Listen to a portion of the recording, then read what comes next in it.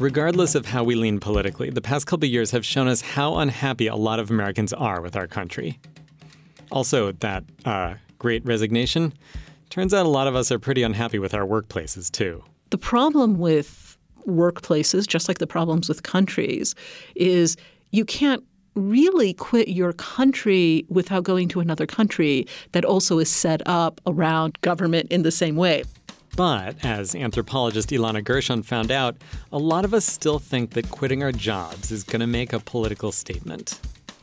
This week on Interstates from WFIU in Bloomington, Indiana, how we've let our employment contracts limit our imaginations. That's right, contracts. Trust me, it's actually really interesting. And if that's not enough, we've also got an interview with Lucinda Williams. That's all coming up after this. The Great Resignation, that wave of workers quitting their jobs, peaked about a year ago. But even just a couple of months ago, in September, over 4 million Americans quit their jobs. It's not just people leaving their jobs for greener pastures. Some are older workers who decided to retire early. Other people left because the pandemic forced them to stay home to take care of kids or other loved ones. Even so, a lot of people quit because they were unhappy with their work situations. And that was especially the case for low-wage workers. A year ago, in November, 1 million people left leisure and hospitality jobs. And a lot of those people left for political reasons. They wanted to make a statement. Did it work? Was the Great Resignation akin to a general strike? According to anthropologist Ilana Gershon, who spent the past couple of years talking with people about work and how decisions get made in workplaces, those attempts at political statements didn't have their intended effect. Which maybe isn't that surprising. Most of the people who quit did it individually. Quitting isn't the same as striking, although there has been a big uptake in strikes, too. So why are so many people leaving work feeling like that's how to show their employers how badly they've been treated? Ilana Gershon thinks it's about our relationship to contracts. Okay, if you're listening to the radio, hearing someone just say, we're going to talk about contracts is probably the kind of thing where you're like, okay, time to tune out. Or suddenly you're thinking about your grocery list and you don't even notice that radio voice has just turned into a background hum. But stick with me for a second. This is interesting. According to Ilana's research, for most of us in the workforce, our imaginations are limited by those contracts we sign with our employers. It doesn't even matter what the contract actually says. Turns out most of us aren't totally sure about what our contracts say.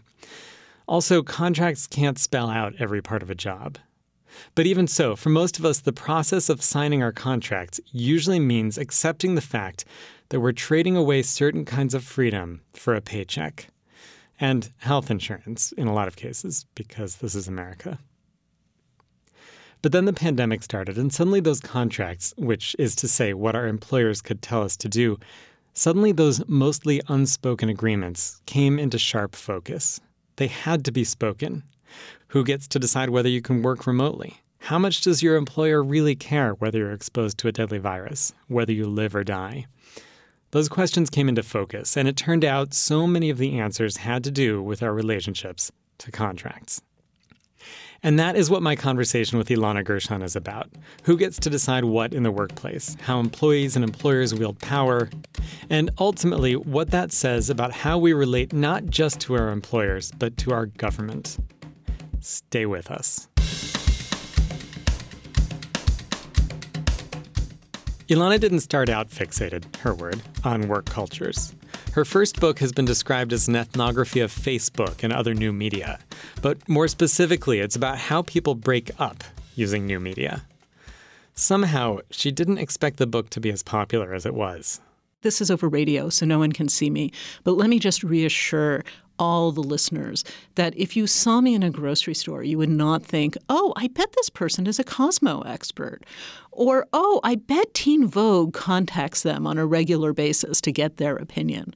But the Breakup 2.0 comes out, and I'm suddenly talking to journalists who I never dreamed that I would talk to. And I began to think, oh, this is really interesting. You sprinkle new media over a topic, and all of a sudden you get this kind of attention. And that made me think that I had a political obligation to do something that was more meaningful in people's lives in a kind of broader sense. People care a lot about their breakups, and I'm not saying that's not meaningful, but I didn't think that I was the kind of scholar who could turn it into something that had a larger reach. And this was around the time of the Great Recession, and I was trying to think of what were people using new media to do that might let me say something kind of more insightful about the ways in which people were dealing with contemporary problems in capitalism these days. And I realized hiring. Hiring was a space where people were really concerned about how to use new media to seem employable.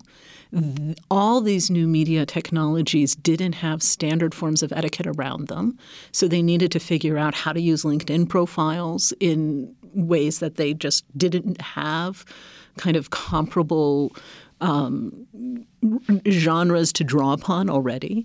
Like, how much is a LinkedIn profile like a resume? That was just really an open question. And so I began to do research on hiring as a way to make my work more relevant. I mean, part of what was also going on was that, I'm a professor, and I realized that most of my students don't actually want to get a job as a professor. And what they most want to do, though, is figure out how to get a job. And I realized I didn't have much to tell them on that front at all. And that maybe if I had a time off to do research, maybe I should do something good for my students and figure out a little bit more about hiring. And so that's another reason why I ended up studying what was hiring in contemporary corporate America these days. So I came to this through reading the text of this talk that you gave, because the book is still in progress. Yes. And in reading the talk, to me, it felt like the employment contract was still fairly central. It is. And the talk that you read makes it very clear how central it is. It's central in the following way, right? So employment contracts and social contracts are both really relevant for people in the pandemic. And the pandemic has made the social contract and the employment contract almost one and the same thing. Like, you can have a social contract that is not shaped like an employment contract, and there can be the gap between the employment contract and the social contract can be large or can be small. And during the pandemic, it really shrank. And what became really clear to me in talking to people was that their understanding of what political strategies were available to them in the workplace, how they could have a voice and make a difference, and what their recourse was when they really were very unhappy about what was happening, were all shaped by their understandings of how contracts functioned in some sense. And it wasn't necessarily how the actual text of the employment contract functioned. That wasn't what they were focusing on. But they were focusing on the fact that they had agreed to work, and they were bartering a certain amount of autonomy. They were exchanging what they were going to think about or what they were going to do with their body, whether they were flipping hamburgers or at a register. And they were trading that for a wage, and they were trading that for health insurance often. And during the pandemic, that bargain became something that they were really rethinking, because all of a sudden economic security and health security began to clash with each other. And so that kind of question about, do I want to keep this particular contract, became a motivating question for many people that I was talking to. I mean, in the very first interview that I did, she said to me that people were beginning to rethink whether their employer cared whether they lived or died. And that this is really this grips me in my stomach to hear this. And when she said this, I realized part of the social contract is that you are going to care that your employee lives, and that you are going to do what you can to make sure that your employee keeps living.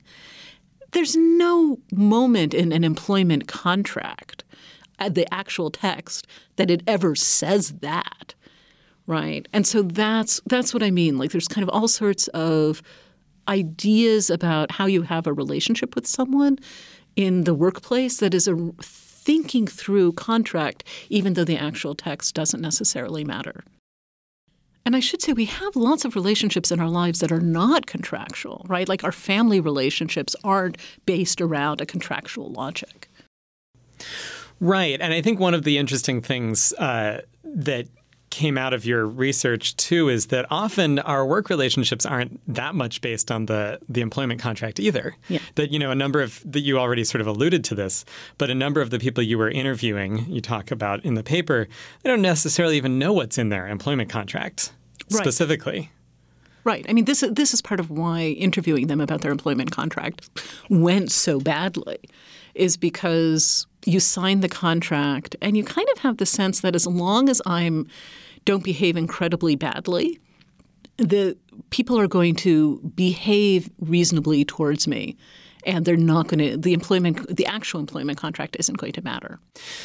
So during the pandemic, people suddenly had to deal with power relationships in the workplace, I think, in a different way, or it became much more stark, the power relationships and the ways that people were allowed to make decisions or able to make decisions. And there are a number of different ways we could try to deal with that. During the middle of the 20th century, when unions were a lot more powerful, these decisions would have been maybe much more collectively based. But one of the things you observed was that it turns out now a lot of these decisions are being made on an individual level. Can you talk about what you realized about that and maybe how that sort of stems from this contract relationship? One of the things that I was wondering about when I began doing these interviews. And I have to say, look, because I was interviewing people remotely, I was interviewing people all over the country, right? And I was like, the pandemic is not only the focus of my research, but it really shaped my methodology. And it's not something that I would necessarily be doing if I wasn't in a pandemic. But I was talking to people in Hawaii. I was talking to people in Massachusetts. I was talking to people in Iowa and Oregon and Texas. Like, I was talking to people all over the country about their experiences working in person. And one of the things that I was planning to track was moments in which there was collective action in the workplace, moments in which coworkers came together and made decisions together about what they would like to have happen in the workplace. And if someone was making decisions that they didn't like, they would come together and try to get these decisions reversed. And that I was expecting a lot more of that. And I really didn't find that much of it in my interviews. People weren't doing that. One of the things that did happen was that often there would be one person in the workplace who was kind of in a position that was different than anybody else in the workplace for any number of reasons. Maybe they had been hired 2 years earlier from a company that everybody really respected in the workplace, and so they had kind of cachet that way. Maybe they were in a kind of anomalous position in the workplace and weren't necessarily under anybody's direct report in a particular way. They were kind of a floating voice, so to speak. And so people who were in these anomalous positions would sometimes become a kind of informal union rep, where the people who were unhappy about what management was deciding would come to them and say, "You tell management this." And the people often also had to have a certain kind of personality to be able to tell management this, but there would become a kind of informal union rep, became a pattern that I was seeing in the workplace interviews that I was doing. But I have to say, I didn't see that turning into collective action very often. And the other thing that I have to say about this is, if you were thinking in terms of contracts, the first political move that most people thought of as a way to protest was to quit. And quitting was something that was, for them, a way of having a strong critique of what was happening in the workplace.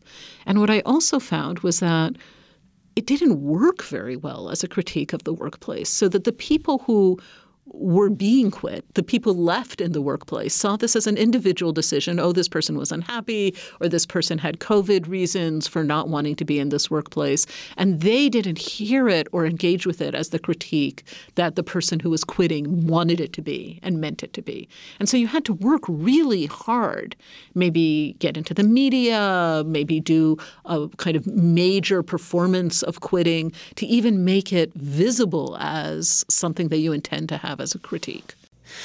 Even coworkers didn't necessarily see it as a political critique. I had been thinking when I read it that it was mostly employers who didn't see it that way, but it was even coworkers. Yeah, I think it was even coworkers. Huh.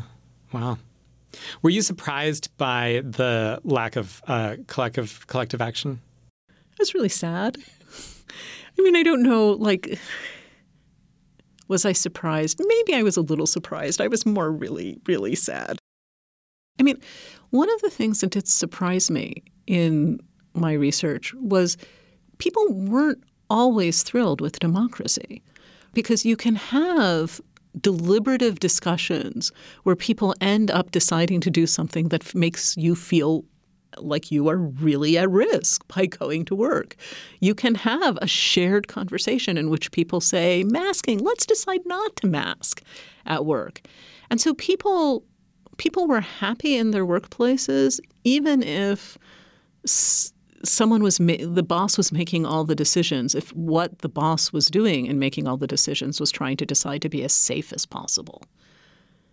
And that cut down on really uncomfortable, awkward deliberation where you discover that your coworkers have very different ideas about risk in a way that might make you incredibly anxious to be working alongside them, because you are then thinking, wait a minute, what do you do in your private life?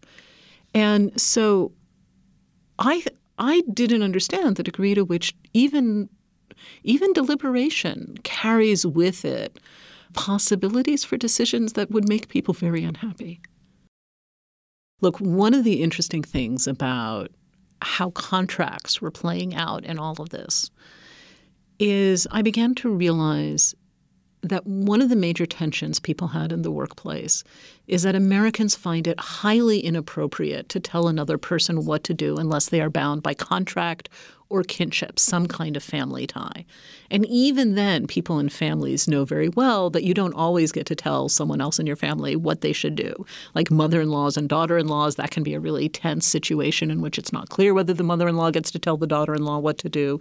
Like this is up for grabs, but it's up for grabs in a way that is still available to people, that there is a chance that they really can tell someone else what to do.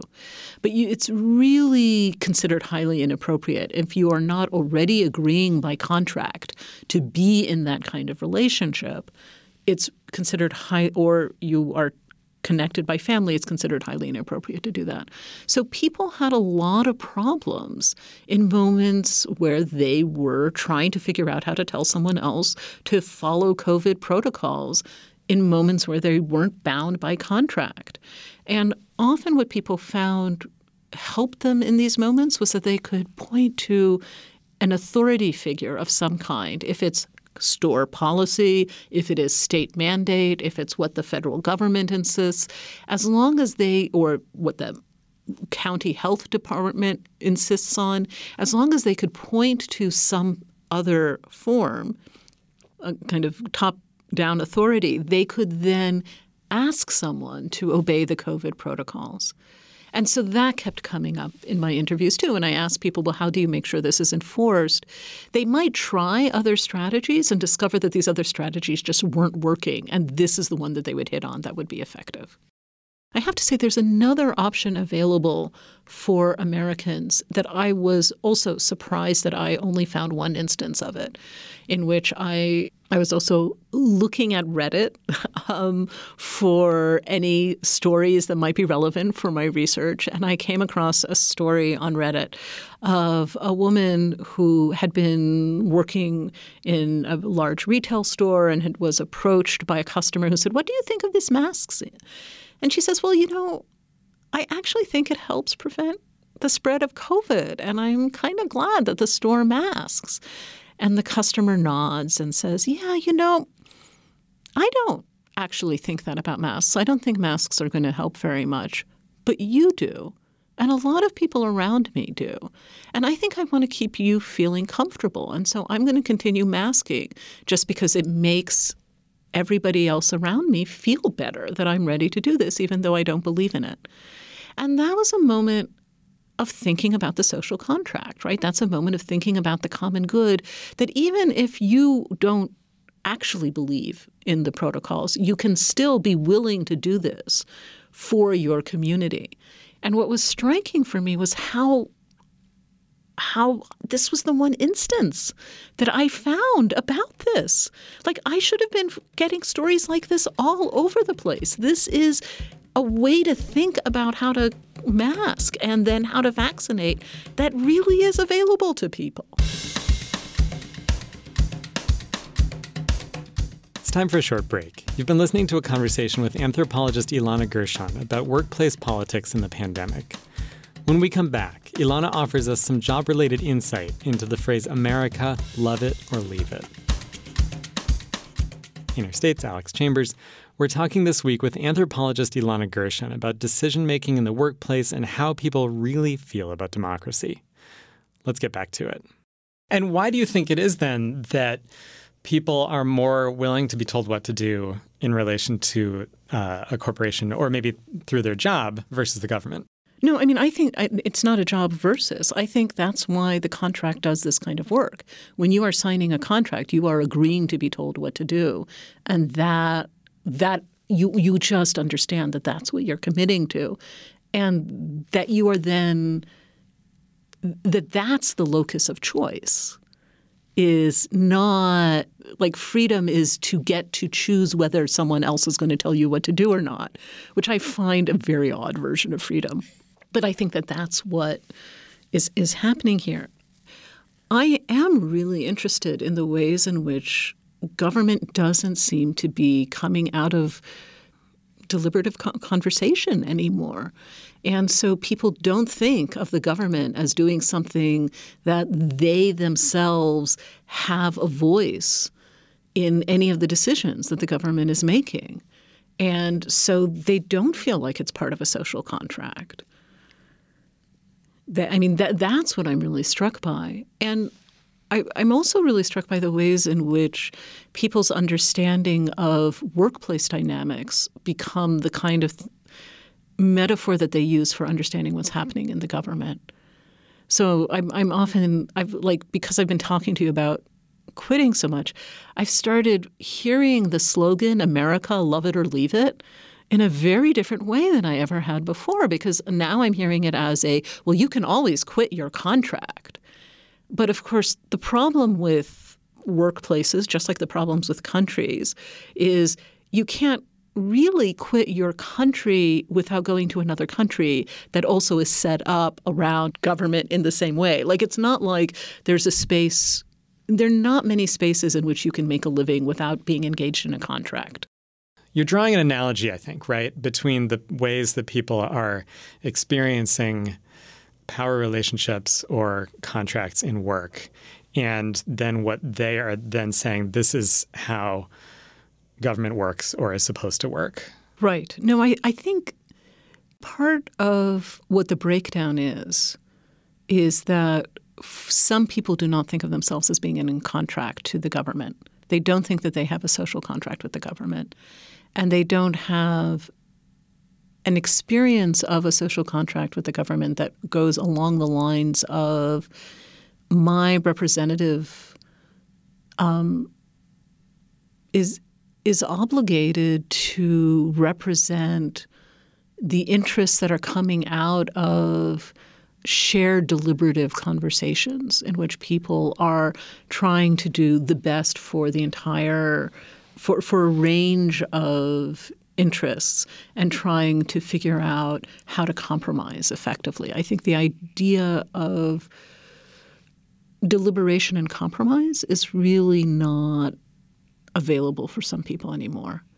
And part of it is because if they really are relying on the workplace as a site for that, the workplace doesn't have many moments workplaces do and some workplaces don't. They don't have many moments in which people are trying to figure out how to make everybody's lives better and understand that there are conflicting interests and that people have different things that they're worrying about and that and that a decision is threading a needle through a very tiny hole sometimes.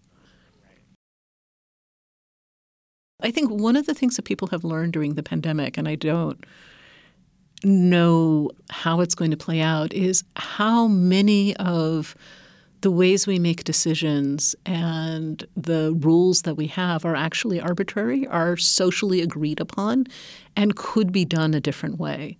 And I think people are getting very visibly concerned with why are we doing something in a way that makes us deeply unhappy. And so I think there's a chance for people to be more imaginative, but the problem is to choose an alternative way you have to have a lot of deliberation. You have to have a lot of consensus to go in the different direction.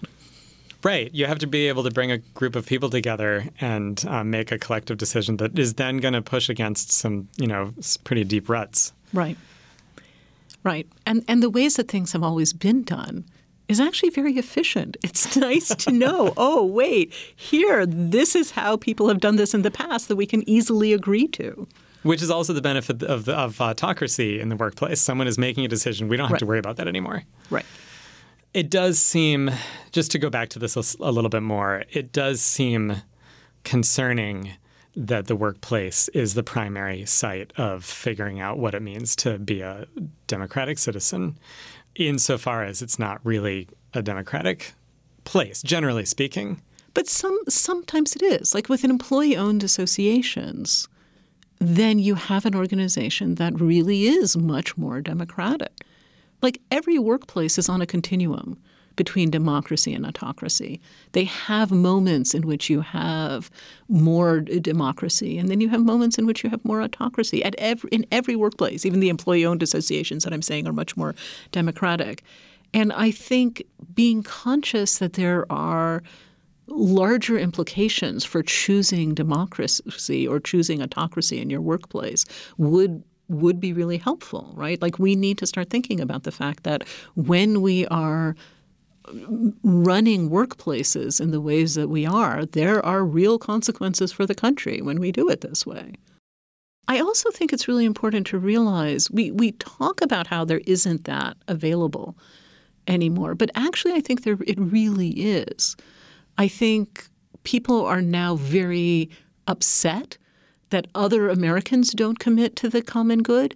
And so there's a very strong sense for many people that the common good is something we need to go back to, that we need to commit to more and more, that democracy is in fact extremely important. And I think there's more of a shared sense about this with those other people being the people you're defining yourself against. Right. I mean, I'm really struck now when I myself am in meetings how easy it is for me to persuade other people to do something by telling them that it's for the common good or this is an issue of democracy. And all of a sudden, like this is really rhetorically effective. And I think it's rhetorically effective because many of us are now really committed to the common good. And I also think that the people who we think of as not being committed to the common good have also been dealing with government and regulation in a way that doesn't seem to be connected to the common good at all. So when we start telling them, but wait, here is a regulation that is about the common good, what they hear is a complete lie because they've never seen regulation as something that they have a voice in getting to decide what the regulation is supposed to be, and they don't understand how it's connected to the common good. It seems fairly arbitrary. And so I think that's one of the major tensions is when and how are you going to articulate the common good? And I think I think more people would like to engage with the common good than the pandemic has left people believing. Like I think people are deeply cynical about their fellow Americans when I think, in fact, there's more opportunity there than we realize and there's more commonality there than we realize. God, I can't believe I'm being so optimistic. I'm sorry, Alex. Like, that's... Do you actually you actually believe that? I believe that when I'm not on social media. Like, what I read on social media are people refusing the vaccine mandate, saying, like, you cannot tell me what to do, and I'm angry that you're trying to persuade me. I'm not trying to persuade you to do anything. This is supposed to be a space that is not around persuasion. But I'm still continuing to do interviews. I have a postdoctoral research associate who's doing interviews for me. And these interviews reveal that it's actually much more complicated than what people are saying on social media. We've interviewed people who say that who end up getting vaccinated. They just don't want to be told to be vaccinated. And so when they have been told, it takes a month or two before they end up actually vaccinating, so that the telling and the act are separate enough in time so that it doesn't feel connected. But I think it is, in practice, people are working out the ways in which COVID has gotten politicized. They're trying to work their way around that in order to kind of still stay behaving ethically towards other people. They still want to behave ethically towards other people. I think they do. It's just there are strong disagreements about what ethical behavior actually is. Unfortunately, we're not going to be able to resolve what counts as ethical behavior in this hour of Interstates. Maybe next week. In the meantime, I want to thank Ilana for coming on. Okay. When we spoke last spring, Ilana Gershon was Ruth N. Hall's professor of anthropology at Indiana University. She'll be starting at Rice University in January. Her book based on this research will be coming out in 2024. It's called The Pandemic Workplace: How Work Shapes Americans' Political Imaginations. It's time for a break. When we come back, a conversation with Lucinda Williams. This is Interstates. Stay with us.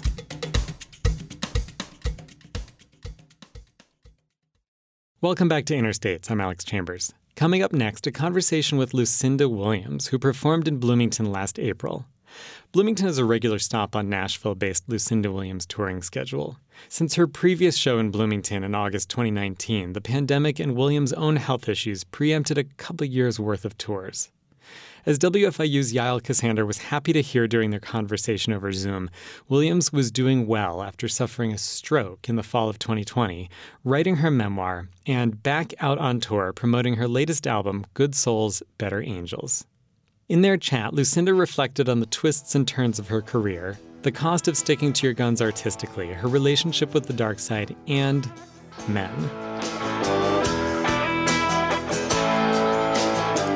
The sound is unmistakable.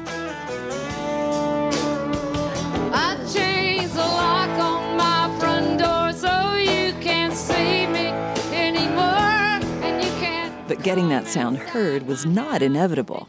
Record company executives didn't know what to do with Lucinda Williams' sound in the early days. I did a demo tape, and it was sent to CBS or Sony in LA, who said it was too country for rock, and then Sony in Nashville said it was too rock for country. One producer she got passed along to in the 80s remixed her songs with a big bass and heavy drum beat, like disco. They wanted to try to find a song that would be a single for the radio. So they were sending certain songs for this guy in New York to remix for the radio. That's what that was. Yeah, and I didn't like the sound of it. Was it ever tempting to sell out, or did you just stick to your guns? What was that struggle like? No, I don't know if it was as much bravery as stubbornness.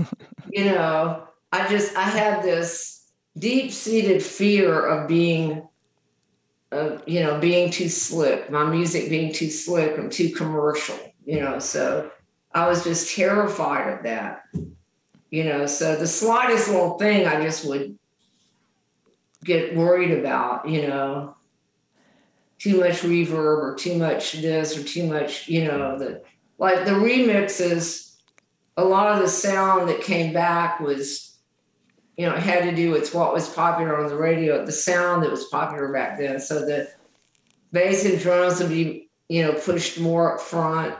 The vocal would be pushed back, in the mix, that kind of thing. And I basically wanted the opposite of that. When I look back on it now, I probably overreacted a lot to some stuff. Now I think back and I think, well, maybe what if because I was working with Rick Rubin a little bit, and he wanted to do some stuff, and I was always like, no. And now I'm thinking, well, what if I had allowed him to just do whatever, and, maybe I would have been more successful sooner, and, because look what he did with the Beastie Boys, and, he took me aside one time and played me a PJ Harvey album and said, this is what I had in mind for you, kind of. Come on, Billy, come to me. You know I'm waiting. I love you. But I was so paranoid and freaked out about, even working with an outside producer, who just letting them take the reins, kind of thing. Mm-hmm. But now I think back and I think, oh, maybe I shouldn't have been so uptight about that. That point is debatable. Williams' commitment to her creative vision ultimately resulted in her inclusion on the big lists of greatest songwriters of all time, greatest women in rock and roll, and an honorary Doctor of Music degree from the Berklee College of Music. Admittedly, the glory took its time. Williams was already in her 40s when she received the Grammy for Best Country Song for someone else's cover of a song that had appeared on Lucinda's own album 6 years earlier. Is it too much to ask? I want a comfortable bed that won't hurt my back. Food to fill me up and warm clothes and all that stuff. That's Lucinda's recording of Passionate Kisses. Mary Chapin Carpenter's version of Williams' song reached number 4 on the Billboard Hot Country Singles and Tracks chart in March 1993 and number 54 on the Billboard Hot 100. But the track had barely made it on Carpenter's album. Like Chapin, that's what everybody calls her who knows her. She wanted to record Passionate Kisses, but she got some resistance from her label who said that it wasn't country enough. All over again, huh? Yeah, there we go. So, but she stuck to her guns and said, I don't care, I'm going to cut this song and I want it to be the first single of my next album.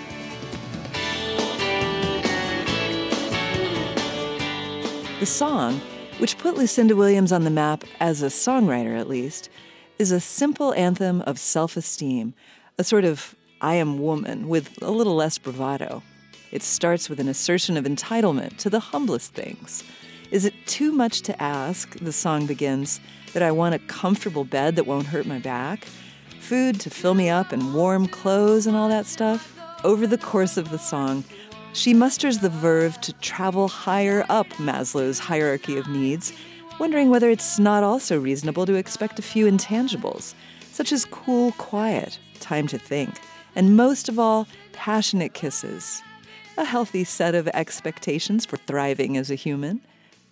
At the same time, all along, Lucinda Williams' songs traverse a countercurrent toward a place where healthy expectations don't stand a chance, a place populated by derelicts in duct tape shoes, charmers and scoundrels, men who like to flirt with death. I am waiting here for more.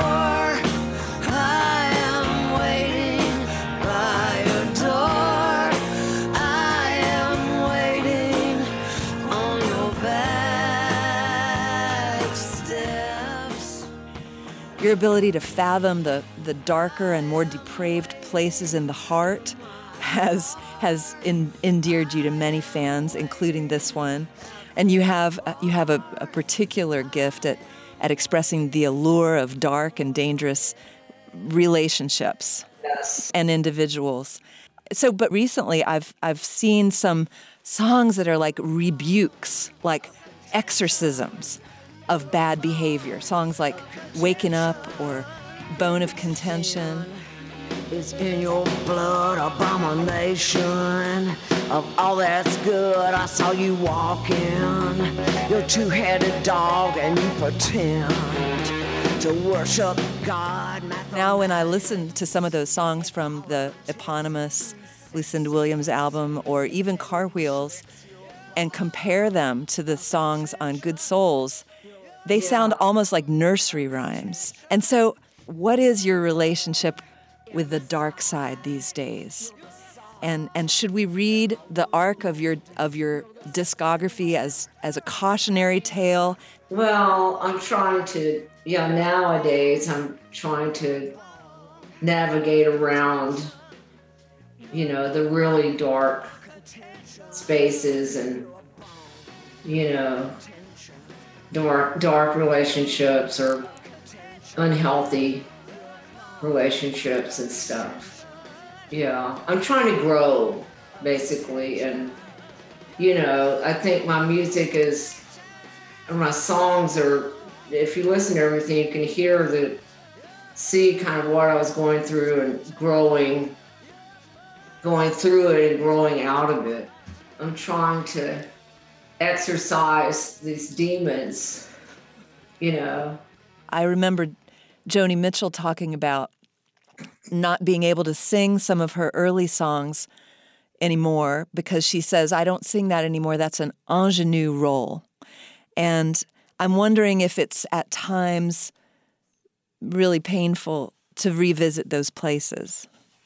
No, because I look at it as it's just kind of cathartic and something I have to do first I write the songs for myself and, it's something I'm going through and I have to just kind of purge this stuff, get it out and put it on paper.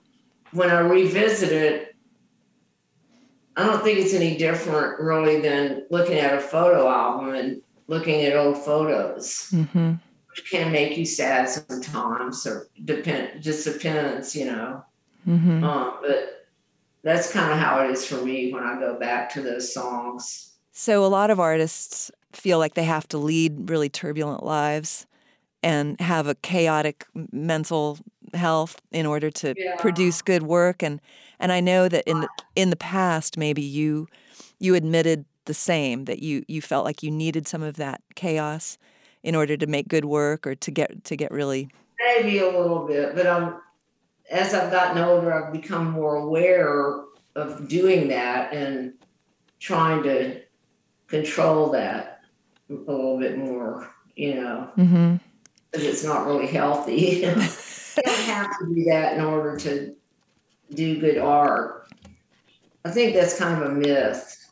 Maybe, I'm just wondering, for you, has it been the opposite, where the art making has in fact been therapeutic? Yeah, absolutely. Yeah. I feel like as I've found a place that's a little more calm and a little more peaceful that I can work in and, be real productive. Do you have a particular creative practice for writing? You wake up and do your morning pages or something like that, or? Yeah, I like to write right after I wake up. Mm-hmm. That's when the magic happens for me. Get my coffee and something just makes me want to sit down and work on something. I don't know what it is, but I'm not worried about what it is as long as it's happening. Mm-hmm. As long as I have that urge. Yeah. And is it sometimes a writing urge and sometimes a playing urge? Yeah. Well, they both kind of go hand in hand, of course, because I'm usually working on a song or I'm just starting a new one. So I'm working on lyrics and the melody, both. It seems like lately my pattern has been writing lyrics first. I write something. I just get something out there. It might just be stream of consciousness almost at first, and get something on the page. And then I'll sit with my guitar and go through and see if I can come up with some kind of melodic pattern. And then once I get that, then I go back and edit the lyrics to fit the tempo and the melody and everything, and just kind of put it all together. Writing, art making, it's in Lucinda Williams' bones. Her father was poet and University of Arkansas professor Miller Williams, the author of more than a dozen volumes of poetry read at President Clinton's 1997 inauguration. You had a strong relationship with your dad, too, sounds like. Yeah, he was my role model as far as men, definitely. Yeah. Brilliant, funny, good looking, creative, Yeah. Yeah, he sounds incredible. And so why did you decide to become a singer-songwriter instead of a literary scholar or a poet or something? I kind of wish I'd gone that direction now. No. Well, sometimes I wish I was a short story writer, more like Flannery O'Connor. I don't know. Because there's a lot of stuff that goes along with being a musician and that comes with the territory. I just grew up loving music and listening to so many great artists, and like Bob Dylan and a lot of the other great songwriters, Leonard Cohen and Joni Mitchell and Jimi Hendrix, because he wrote some great songs. And the Doors songs I loved. I'd listen to I was really into the lyrics, and I paid attention to the lyrics and studied the lyrics. I'd look at them, read them, and listen to them, so. Yeah, Jim Morrison thought he was very profound, I guess. You didn't think he was? I don't know. I think he thought he was. The jury's still out on whether he was or not. He sure looked good when he was saying it. Yeah, though. he did. Yeah. That doesn't hurt. No.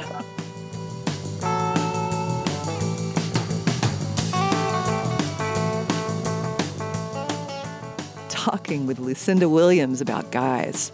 It doesn't get much better than this. Has anyone you've written about ever complained?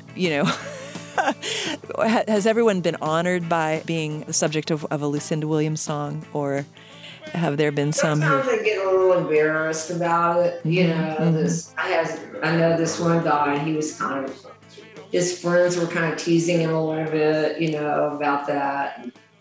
But I'm working on a book now, memoir, so, I'm talking about some of that in the book, like who I wrote this about, who I wrote that about, because everybody always wants to know. The promise of a kiss and tell from Lucinda Williams is pretty tempting. But for my money, the characters in her songs don't need further identification. The authentic detail with which she renders her characters allows a listener to extrapolate from them to our own experience. In other words, her powers of observing and representing specific people and situations allow them to resonate with a listener's own experience. One description that I have heard of artists is that artists are intrepid explorers who are willing to navigate the far reaches of the human experience and then come back to tell the tale of what they saw, and they might not make it, actually, at the risk of not coming back. And that's one of my favorite definitions of what an artist is.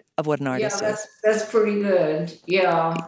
And I would say that that's the kind of artist you are, and that I think you are an artist who's uniquely positioned to help humanity in these dark times, kind of like a superhero, Lucinda. I always make it back, though. I wouldn't do anything that would threaten my existence,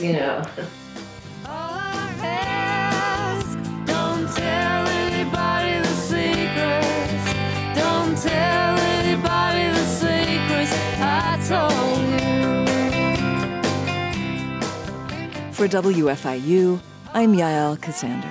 Yael spoke with musician Lucinda Williams over Zoom in anticipation of Williams' performance last April at Bloomington's Buskirk-Chumley Theater. Williams was touring in promotion of Good Souls, Better Angels, her 15th release since 1979. You've been listening to Interstates from WFIU in Bloomington, Indiana. If you have a story for us, or you've got some sound we should hear, let us know at wfiu.org/interstates. Speaking of found sound, we've got your quick moment of slow radio coming up. But first, the credits. Interstates is produced and edited by me, Alex Chambers, with support from Violet Barron, Ea Bonbinder, Aaron Kane, Mark Chilla, Sam G., Yane Sanchez-Lopez, Peyton Whaley, and Kate Young. Our executive producer is John Bailey. Our theme song is by Amy Olsner and Justin Vollmer. We have additional music from the artists at Universal Production Music. All right, time for some found sound.